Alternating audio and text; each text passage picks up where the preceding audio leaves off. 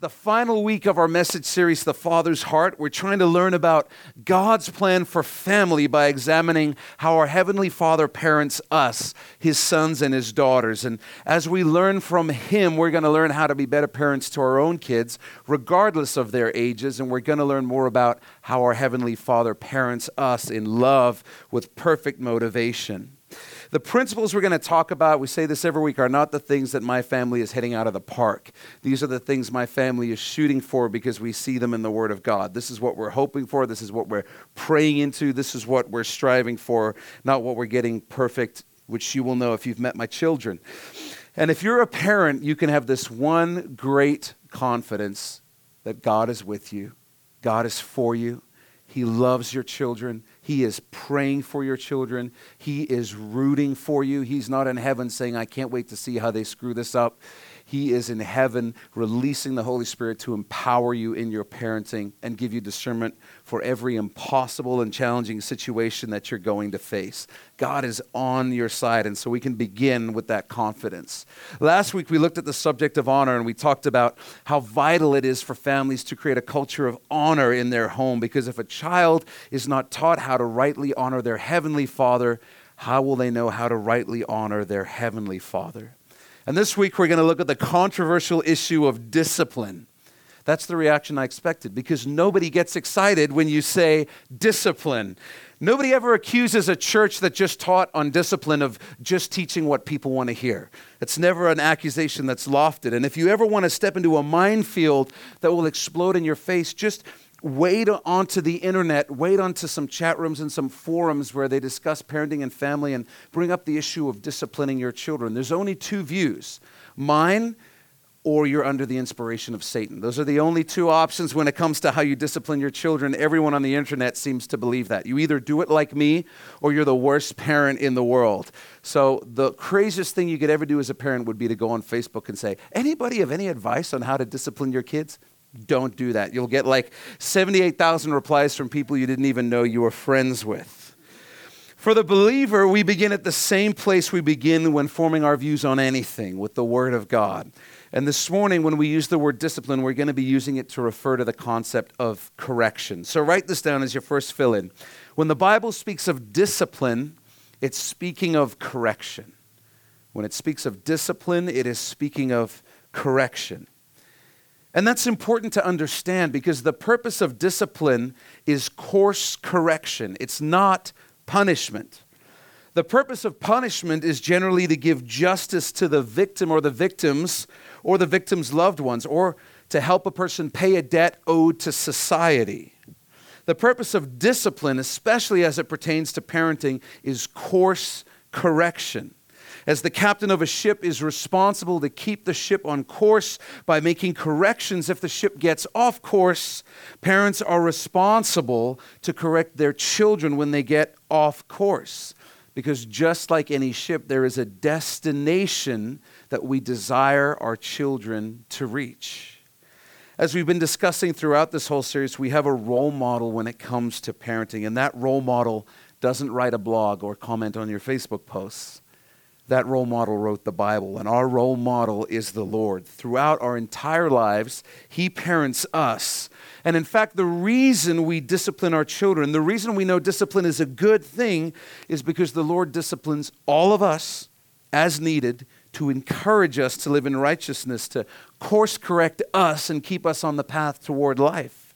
In Proverbs 3:11, this is on your outline, King Solomon, the wisest man who ever lived, gives us this advice. My son, do not despise the chastening of the Lord, nor detest His correction. And then underline this, for whom the Lord loves, He corrects, just as a father, the son in whom He delights. Here's what the wisest man who ever lived has just told us. You can mark this on your outlines. Correction is part of sincere love. Correction is part of sincere love. In those verses, we just heard a statement of fact. If the Lord loves you, He will correct you at some point. Many points, in fact, because we need it. And I love that it uses the word delights, because if a father delights in his son, if his son is his joy, if he loves him, He will correct him when he needs to be corrected. In the book of Revelation, when Jesus is writing to the last church, the church in Laodicea, the lukewarm church, the church he doesn't really have anything good to say about, even to them, the Lord says, as many as I love, I rebuke and chasten. That is a foreign concept in our society right now. The only concept in our society is if you're a loving person, you will approve and accept everything. In Deuteronomy 8:5, the Lord says, you should know in your heart that as a man chastens his son, so the Lord your God chastens you. So God brings his correction into our lives because we are his children. And I've shared this before. When I go to the playground, I don't discipline anybody else's kids. I want to, but I don't. I don't discipline anybody else's kids for one very simple reason. Not just that it's against the law, but they're not my kids. They're not my kids. So write this down. The Lord only disciplines his children. He only disciplines his children. As an aside, this is the answer to the question, why do the wicked prosper? They're not his kids. So when you see someone in wickedness seemingly accumulating wealth and happiness, just remember, they're not his kids, so he's not disciplining them. Better to be the child of the Lord under the discipline of God than not a child of the Lord prospering in wickedness. Sometimes when a person walks away from the Lord, when they backslide, they leave the church and they pursue a lifestyle of sin instead, we're left with some very, very difficult questions. And perhaps most prominently, we begin to wonder, are they really saved? How can a believer do this? We know that believers backslide, but I think we all wrestle with that question of, are they really saved? My pastor had the wisest insight on this I've ever heard. He would always say, well, let's step back, let them roll with it, and let's observe.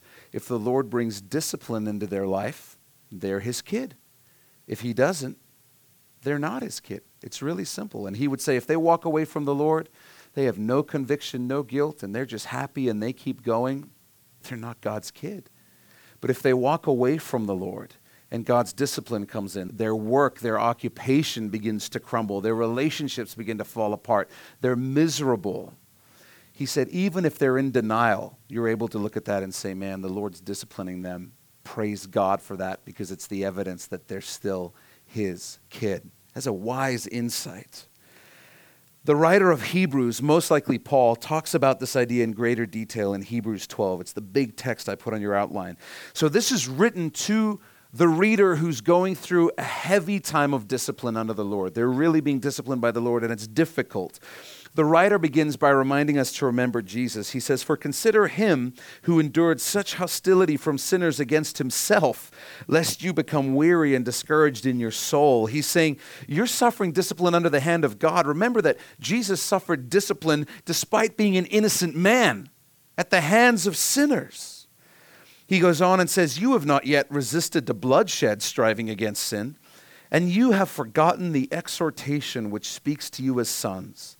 My son, and then underline the rest of this quote, do not despise the chastening of the Lord, nor be discouraged when you are rebuked by him. For whom the Lord loves, he chastens, and scourges every son whom he receives. And then underline this, if you endure chastening, God deals with you as sons. For what son is there whom a father does not chasten? In other words, your being disciplined by the Lord is the evidence of your sonship, your daughtership, the fact that you are God's child. It's the evidence. But if you are without chastening, of which all have become partakers, so you're a child of God, he's going to chasten you at various times. However, if you're never chastened by him, then you are illegitimate and not sons. Furthermore, we have had human fathers who corrected us, and we paid them respect. Shall we not much more readily be in subjection to the Father of spirits and live? For they indeed for a few days chastened us, as seemed best to them. But, and then underline these 4 words, he for our profit, that we may be partakers of his holiness. So he's saying a human father generally disciplines his sons in view of what's best to him, to make them the kind of kids he wants them to be. Sometimes fathers discipline their sons just to make them more tolerable and easier to live with. He's saying so even earthly fathers sometimes do what's best for them. That's their motivation in disciplining their kids. But he says every time the Lord disciplines us, it's for our profit. It's never for his benefit. He's never saying, I just can't stand you, so I need you to change. He's saying this is for your good. That's the only motivation that he ever has. He disciplines us perfectly. His discipline's always for the best and for our good. Now, here's a key truth to understand about discipline.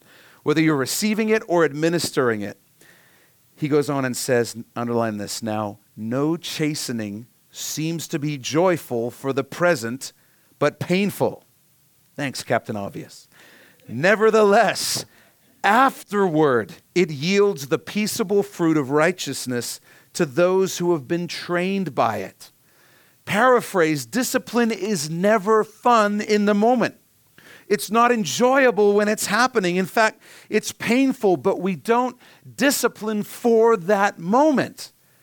We discipline for the moments that come much later, the future good results that come from godly discipline being administered.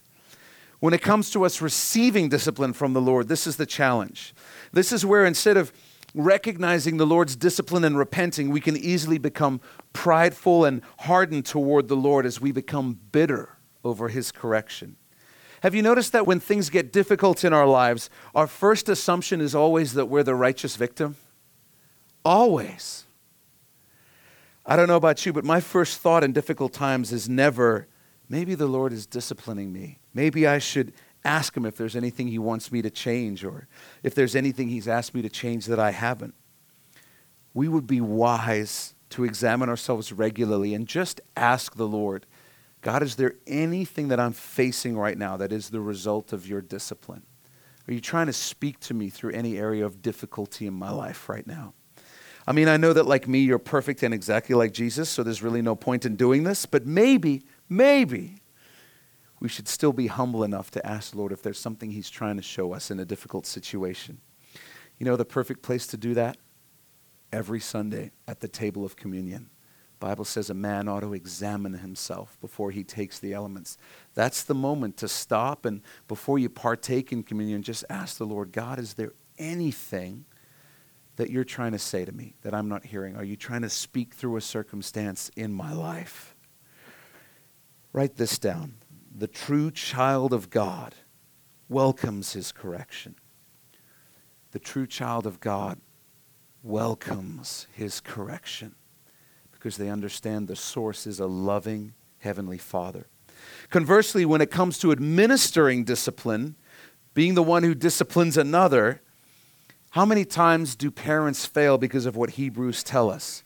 There is no joy in the moment, only seemingly pain. And many, many times parents can't handle seeing their child go through the pain of being disciplined, so they just let things slide. What's the problem with that? You never get to the good stuff that results from the godly discipline. You never get to the harvest of righteousness.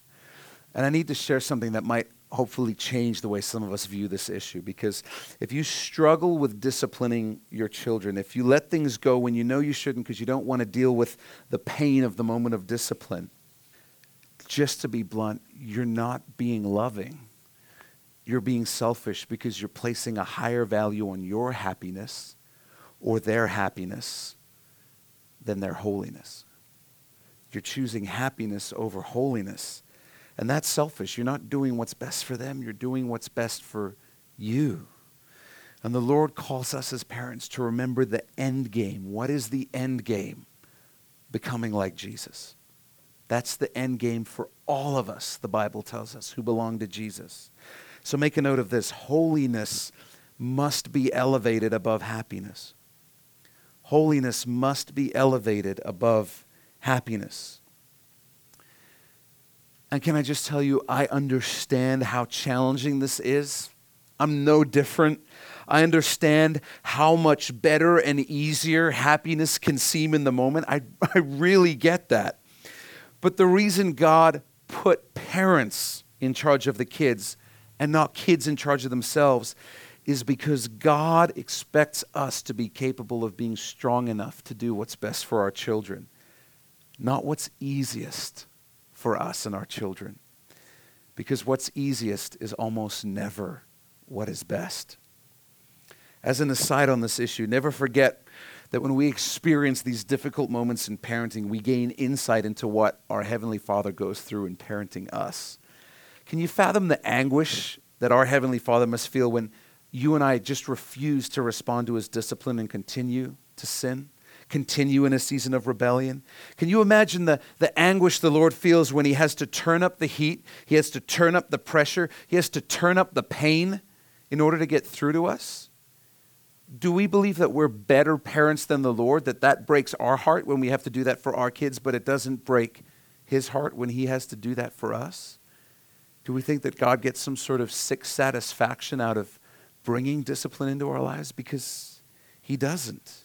He doesn't. We say this regularly. The Lord loves you enough to let the bottom fall out of your life if that's what it takes to get you to Him. That's how much He loves you, because He's a good Father. He's the good Father, and He always does what's right for us, even when it's not easy. And if we ever doubt that, we need only cast our gaze one more time upon the cross of Christ, where He did not do what was easy, but He did what was best for the children of the Father. I'm so grateful for His goodness, and I'm so grateful that Jesus did what was best for us, not what was easiest for Him. Write this down. Parents are called to do what is best for their children, not what is easiest for their children. Called to do what is best. Listen to what the Word of God says in Proverbs 19. Chasten your son while there is hope, and do not set your heart on his destruction. There's this brief window of time that we have as parents where we can strongly correct the course of our children's lives. Solomon says when you don't take advantage of that window of time and discipline your children in a godly way, it's like you're willing them toward destruction. That's heavy verbiage. That's a heavy idea, and it's meant to feel heavy. He's saying that's what it's like to just choose what is easiest over what is right. It's like you're willing them toward destruction. In Proverbs 13, Solomon says, he who spares his rod hates his son, but he who loves him disciplines him promptly. And we're not going to get sidetracked on the physical or non-physical discipline issue today. That's not the point of why I'm sharing that. But you might think that by not disciplining your children, you're being loving. The Lord says it's one of the most hateful things you can do to your children. That's the verbiage the Bible uses. Discipline for the purpose of correction is an action of love. A lack of discipline for the purpose of correction is an action of hate. That's how the Bible views this issue of corrective discipline. So how do you discipline well as a parent? If you're bought in and you've said, man, I believe in that, I recognize the need for that, how do I do that well? Can't just flick a switch. So I want to share some overarching principles that might be helpful. I'm not going to give you a system or tell you what to do because every child is different. They really are. And we all think our kids are exceptional. I always love to say, just go ahead and raise your hand if you got an average kid. No? Everyone's a genius. That's right. All our kids are geniuses. They're all going to be presidents and prime ministers and rocket scientists one day. I think the discussion of how to discipline your children well needs to start with the condition of your heart as a parent in the moment of discipline. And I share this from the experience of failing repeatedly in this area. You know, there's nowhere in the Bible where it says the Lord loves to discipline His children. That's not in the Bible. What the Bible says is that the Lord disciplines His children because He loves them. And we're told that the one receiving the discipline from the Lord, us, should love the discipline of the Lord. But there's nowhere in the Bible where it says the Lord loves to discipline His children. If you as a parent ever find yourself enjoying disciplining your children, then something is probably horribly wrong. If you're getting any joy or satisfaction out of it in the moment, you're probably disciplining out of anger or wrath or vengeance or frustration, and that's not okay. Write this down. Parents must discipline their children out of a godly desire for the child's good, not out of wrath, anger, or vengeance. And if you don't have kids and you're thinking, I would never have wrath or anger or vengeance toward my children, just give it time. We'll talk in a few years, okay? If you love your kids then you know how painful it is when you realize after the moment that you just disciplined your kids out of anger and not out of love. It's one of the worst feelings in the world. It's a horrible feeling. So practically, this means that dad or mom may need to sometimes take some time before administering discipline. It is wise when we're worked up emotionally, and by the way, this is a life principle, not just a parenting principle. It is wise when we're worked up emotionally to say, I need to calm down and think about this for a few minutes. Then we'll discuss the situation. You will never regret taking time to clear your head, think through what's actually best for your child, and let the Holy Spirit counsel you a little bit as your emotions calm down. You will never come back, look back and say, no, you know what, I should have just disciplined them right away. I shouldn't have taken that time to collect myself. Psalm 4:4 says, don't sin by letting anger control you. Don't sin by letting anger control you.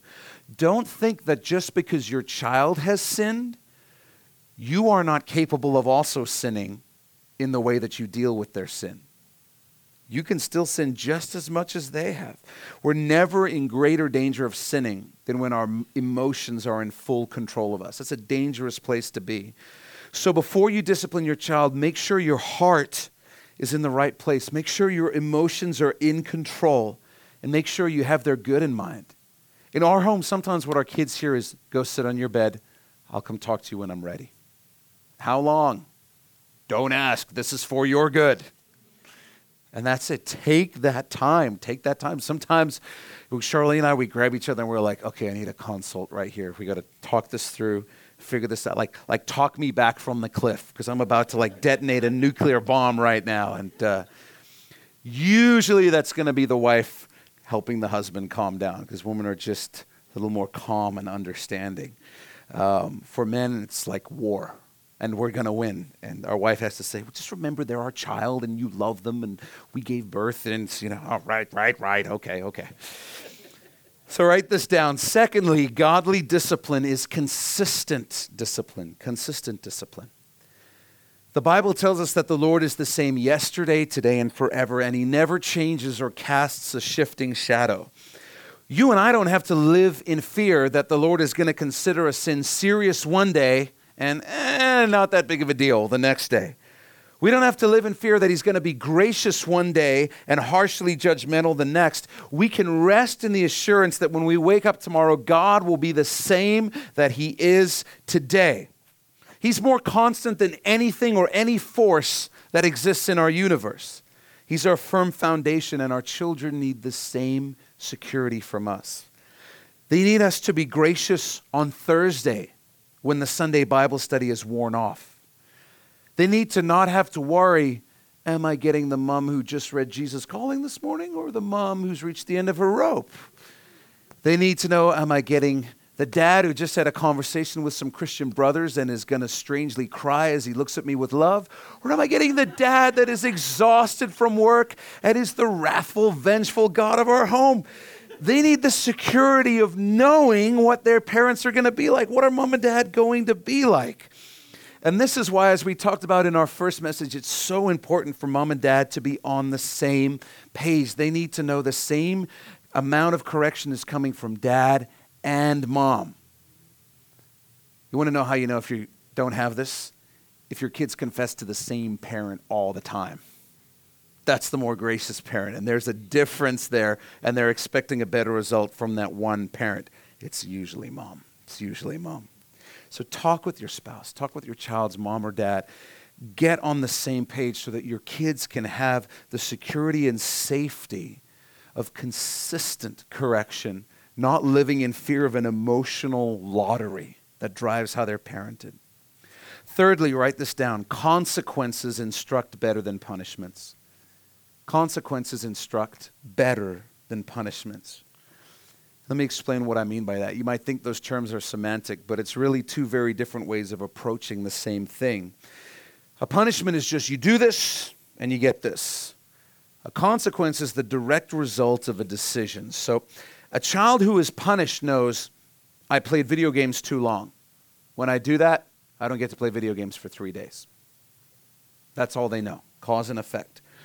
The child who has received a consequence knows some of what I'm about to say. Obviously, they won't articulate it like this. But the goal is that they would know I played video games too long, which means I disobeyed my parents and I disrespected my parents. And they don't want me to play video games for too long because it can easily become an addiction. I can become too emotionally attached to something that's ultimately meaningless. It's also unproductive and antisocial, so mom and dad don't want it to become central to my life.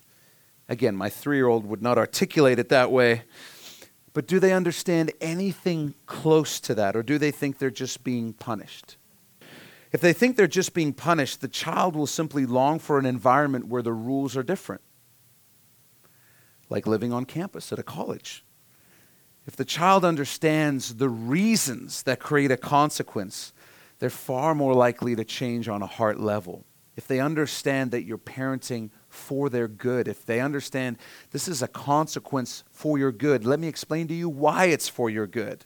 It's going to mean a lot more. If you're an authoritarian parent, then you dish out punishments. The child's behavior is the most important thing. It's because I said so, that's why, and I'm the dad. And the reason your kids behave is ultimately because you're there. So what's going to happen when you're no longer there? The reason for their good behavior has now been removed. And so now they're going to do what they really wanted to do all along. This is why so many Christian kids just lose their minds when they begin to live on campus at a college. Because even though the parents didn't realize it was authoritarian parenting, and the reason for their behavior was not because they had a heart view on issues. They didn't have a world view on issues. It was just punishments. It was an authoritarian figure. And when you remove that, now the kids go nuts. They have no reason to keep behaving in a godly way. On the flip side of that, you have permissive parenting, which is where the happiness of the child is the most important thing. And that child is going to grow up believing that whatever makes them happy in the moment is the right thing to do. And the justification for anything they want to do is because it makes me happy. So I get into a relationship because it makes me happy. I get out of a relationship because it no longer makes me happy. I apply for a job because I think it will make me happy. I quit my job because it no longer makes me happy. And that child, ironically, believing that the most important thing is to do what makes them happy in the moment, will be set on the most certain path toward misery that a parent could craft for their child. We all know that. We all know that everything worth having, everything good in life is not always happy. It's work, it's commitment. And that bears a fruit much greater than momentary happiness. It bears the deepest satisfaction there is. What we want to do is try and shape our child's heart by helping them understand that their actions produce consequences. It's the biblical principle of sowing and reaping. We want our children to get to the place where they actually say one day, I want to sow good things into my life. I'm making this decision now because I want to reap good things later. And I'm not going to do that because I don't want to reap the harvest that action is going to produce later on. Children need parents to help them learn this and do this because children have the attention span of a goldfish.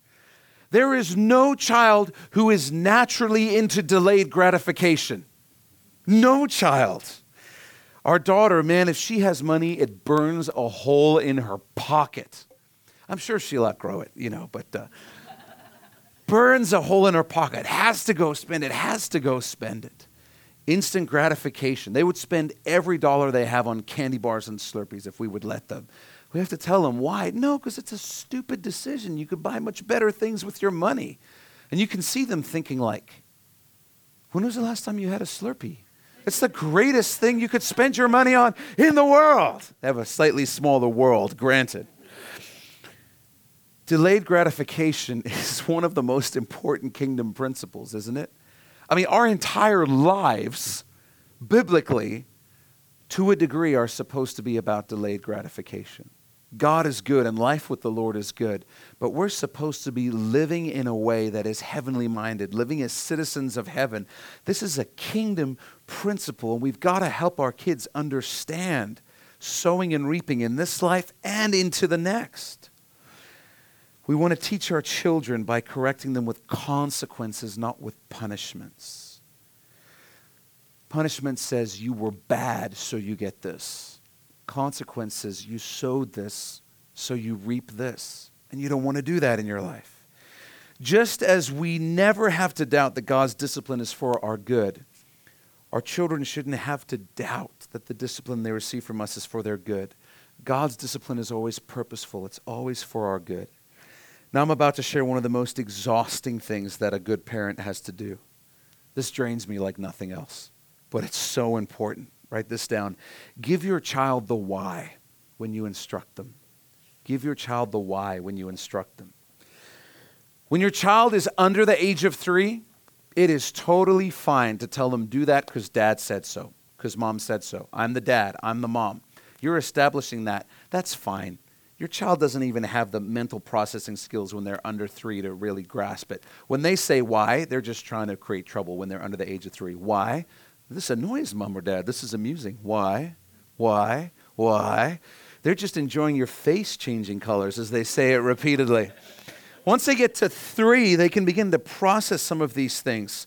They need to know the why, because as exhausting as it is to give it, every why that you give your child shapes their worldview.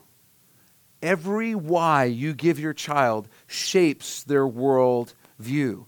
Why do we have to go and visit this family? They're boring. We're going to visit them because one of them is very sick and they're having a tough time. And they are members of our church, members of the family of God. And we love them. And part of family is that you love people even when you're different from them, even when you don't get along with them. That's why we're going to go do this. Your worldview is shaped. Why can't I eat as many French fries as I want to? Well, because it's going to have a really negative effect on your health. And you're not going to be able to fulfill the potential God has put in you if you get tired climbing one flight of stairs. It's a better explanation than why can't I have French fries? They're expensive. You didn't really shape their worldview. All you made them think is like, we're poor. So shape their worldview. Every why you give shapes their worldview. And I know it is so tiring. And all you want to say is like, because I said so, and I just want you to freaking go away right now and do something else. That's going to shape their worldview as well. So you just take a deep breath and share with them the reasons. When your child is only kind because you're around, your child is not a kind person. They simply understand there's a greater authority around them at that moment. You remove the authority, their reason for being kind disappears. When your child is kind because you've told them, we're kind because Jesus has been kind to us. When you tell them, we're kind because every person matters to Jesus more than anything else in the universe. When you tell your kid, we're kind because even the jerks in this world are made in the image of God, and He died for them. Man, those reasons will still be true when mom and dad are not around one day, because you've shaped the way they see and view other people. It's got nothing to do with you. It's about how they see other people. So when we correct our children, when we discipline our children, it's vital they understand the why. Even though, as the word says, they might not like it in the moment, they need to understand why they're even being corrected, and they need to understand why it's for their good. If your child is hitting in the playground, don't just say you can't hit. Explain to them, if you do that, if you let your anger control you, you're going to destroy every good relationship the Lord is going to put in your life. You're not going to be able to have good friends. You're not going to have a good marriage. You might never have one just because of your anger. Explain that to them. Even when they're 3 or when they're 4, it'll have an impact on them. And keep sharing that with them. That's so different to your kid thinking, oh, because hitting is bad and mom and dad don't want me to be bad. There's a world of difference between those two views. Lastly, I want to share a personal story with you that involves one of our kids and the issue of grace. Because you can hear all this stuff. You can hear the importance of being consistent in discipline. You can hear the importance of not doing what is easiest. And you can become zealous for correcting your kids. That's a good thing to be zealous over. But you can get so locked into that, you can forget that it's more important to be consistent with grace than with anything else. And I want to begin by sharing the best definition of grace that I've ever heard. Write this down. It's this. Couldn't find out who said it. Grace is for falling. not jumping. Grace is for falling, not jumping. So when you see a person who's willingly jumping off a cliff and you do everything you can to stop them, that's grace. Grace is not going, well, who am I to tell someone not to jump off a cliff? That's really their personal walk. They're on a hike. They didn't invite me on the hike, so who am I to tell them that? Or with your kids, it's not gracious to say, well, that's just them being who they are. I don't want to interfere with that. Grace is not for that. Grace is not an excuse to not correct. But I love this saying because it explains that we can't just do whatever we want and then use the term grace, like the great coverall, right? Hey, grace, you're not giving me enough grace. Or, what they're doing is fine because grace. The theologian in me loves that part of that phrase, but what's easy to miss is the first part, that grace is for falling. Grace is for falling. And our second youngest son, Caleb, he has an anger issue. He's small for his age. He's a little guy.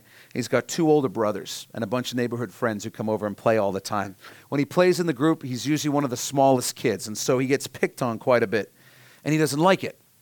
And I think he found an unfortunate role model in the Incredible Hulk when he began watching the Avengers cartoons, because he'll go Hulk whenever he's angry, just... And this started carrying out into any time he got frustrated. I asked for orange juice. Ah!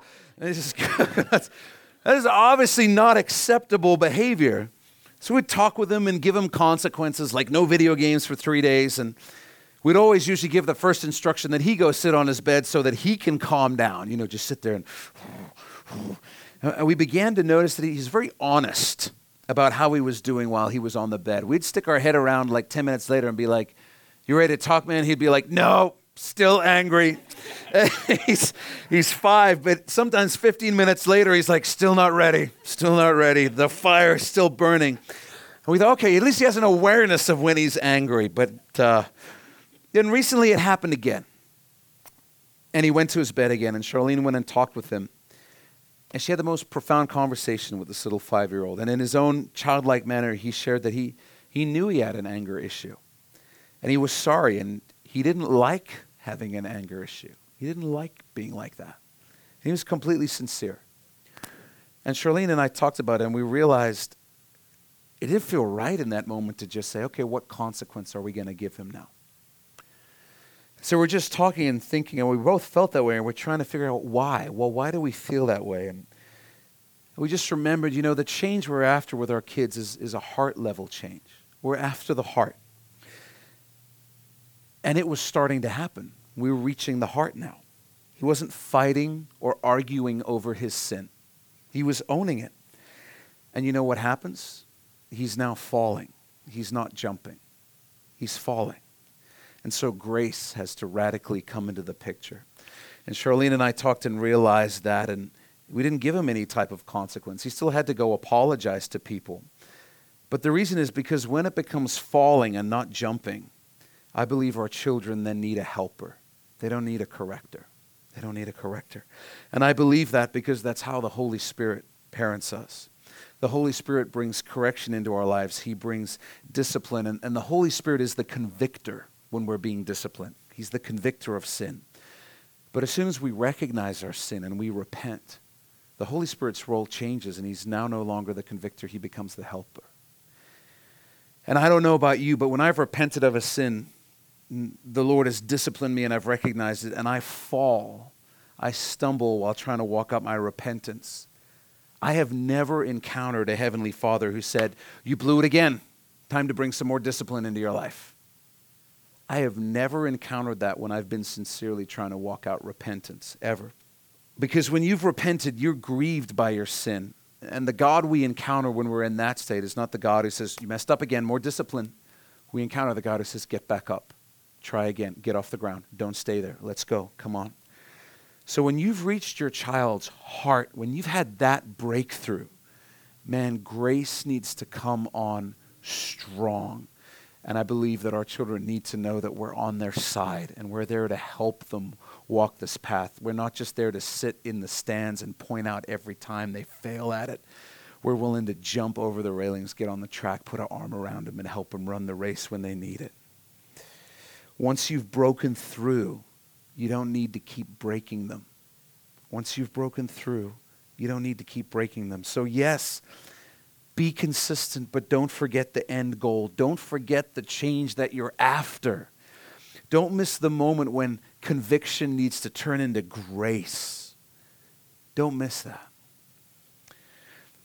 I want to address forms of discipline in a manner that will probably leave you unsatisfied, because I'm not going to answer all the controversial questions everyone really wants answered. I'm just going to say this. Every child is different. Every child is different. And children respond differently to different forms of discipline. Charlene and I went through some phenomenal parental training courses, but there's a lot we do differently now because we've realized you cannot say you do this specific type of punishment for this specific type of offense every time and it works. Every kid is different. Remember the goal. The goal is the heart. If a form of discipline you're doing is not reaching their heart, you probably need to re-examine that. We have some of our kids, we just talk to them, and we, not in a manipulative way, we just begin to talk to them and explain what you're doing is going to produce this result, and they're like crying. When you get to that point, do you really think as a parent you need to go, now I need to give you a consequence? We're after the heart. We're after the heart. We're not looking to dish out jail time or prison time. We're after the heart, the same thing the Lord is after. Never forget that you're going after a heart change, and never forget how high the stakes are. Don't elevate happiness over holiness. And always remember that holiness flows from the heart. The Bible says of people who act well but don't have holiness in the heart, he says you're like whitewashed walls. Looks great on the outside, but inside it's ugly.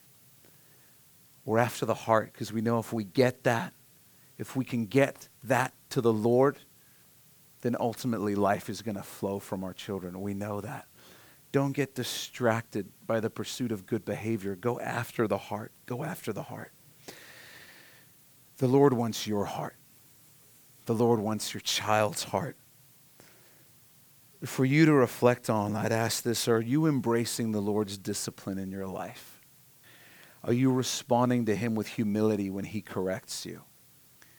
If you're married, if you've got kids, you have so many wonderful opportunities to respond to the conviction of the Holy Spirit. You will snip at your spouse. Holy Spirit will convict you. How are you doing with that? With those moments when the Holy Spirit says you need to apologize? Do you do it, or do you just harden your heart and say, no? Parenting your kids, you're going to have so many opportunities when the Holy Spirit will speak to you. Do you yield to Him? You just stick in your ways. You'll even find as a parent, this is why I love the Holy Spirit. You can have a whole system laid out, take note of everything we talked about today. And one day you will have a moment where you swear your child needs discipline and the Holy Spirit will just say, not this time. Not this time. This time, grace. You got to be ready and willing to listen to the Holy Spirit in those moments. We need Him so much in parenting. You can always, always trust that your Heavenly Father only corrects you out of love, only for your good. We have that assurance, and we want to be those kind of parents for our kids as well. Let's go ahead and pray. Would you bow your head and close your eyes?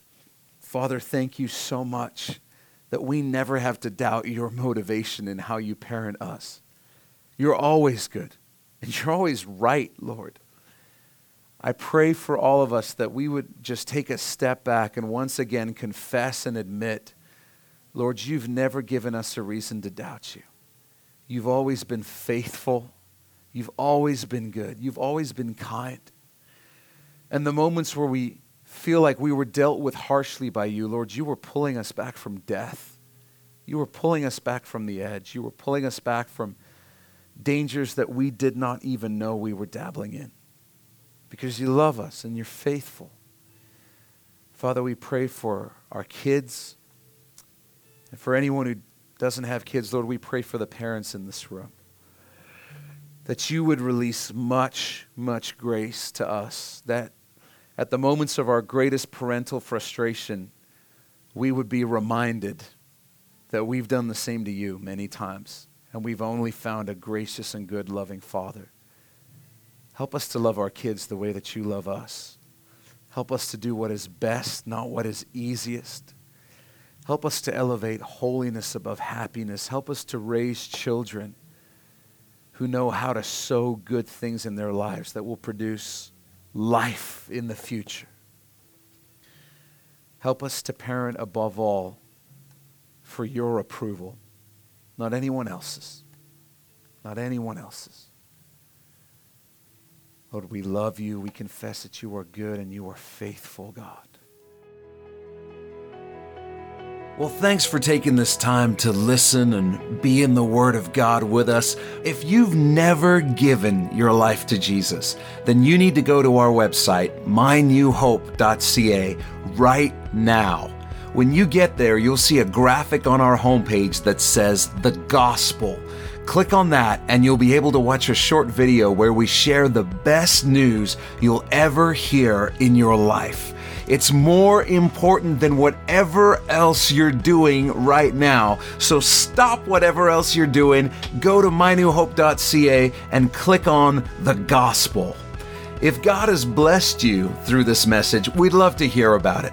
Shoot us an email at info@mynewhope.ca and let us know how God has impacted your life through His Word. If you're in the greater Vancouver area, I want to invite you personally to come and be a part of New Hope Church. We believe God is doing something real special as we grow together in our faith and love for Jesus, and we would love you to be a part of it.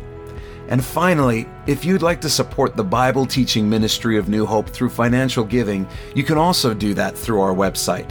Just go to mynewhope.ca/give. Thanks again for listening. Thanks for being in the Word of God with us.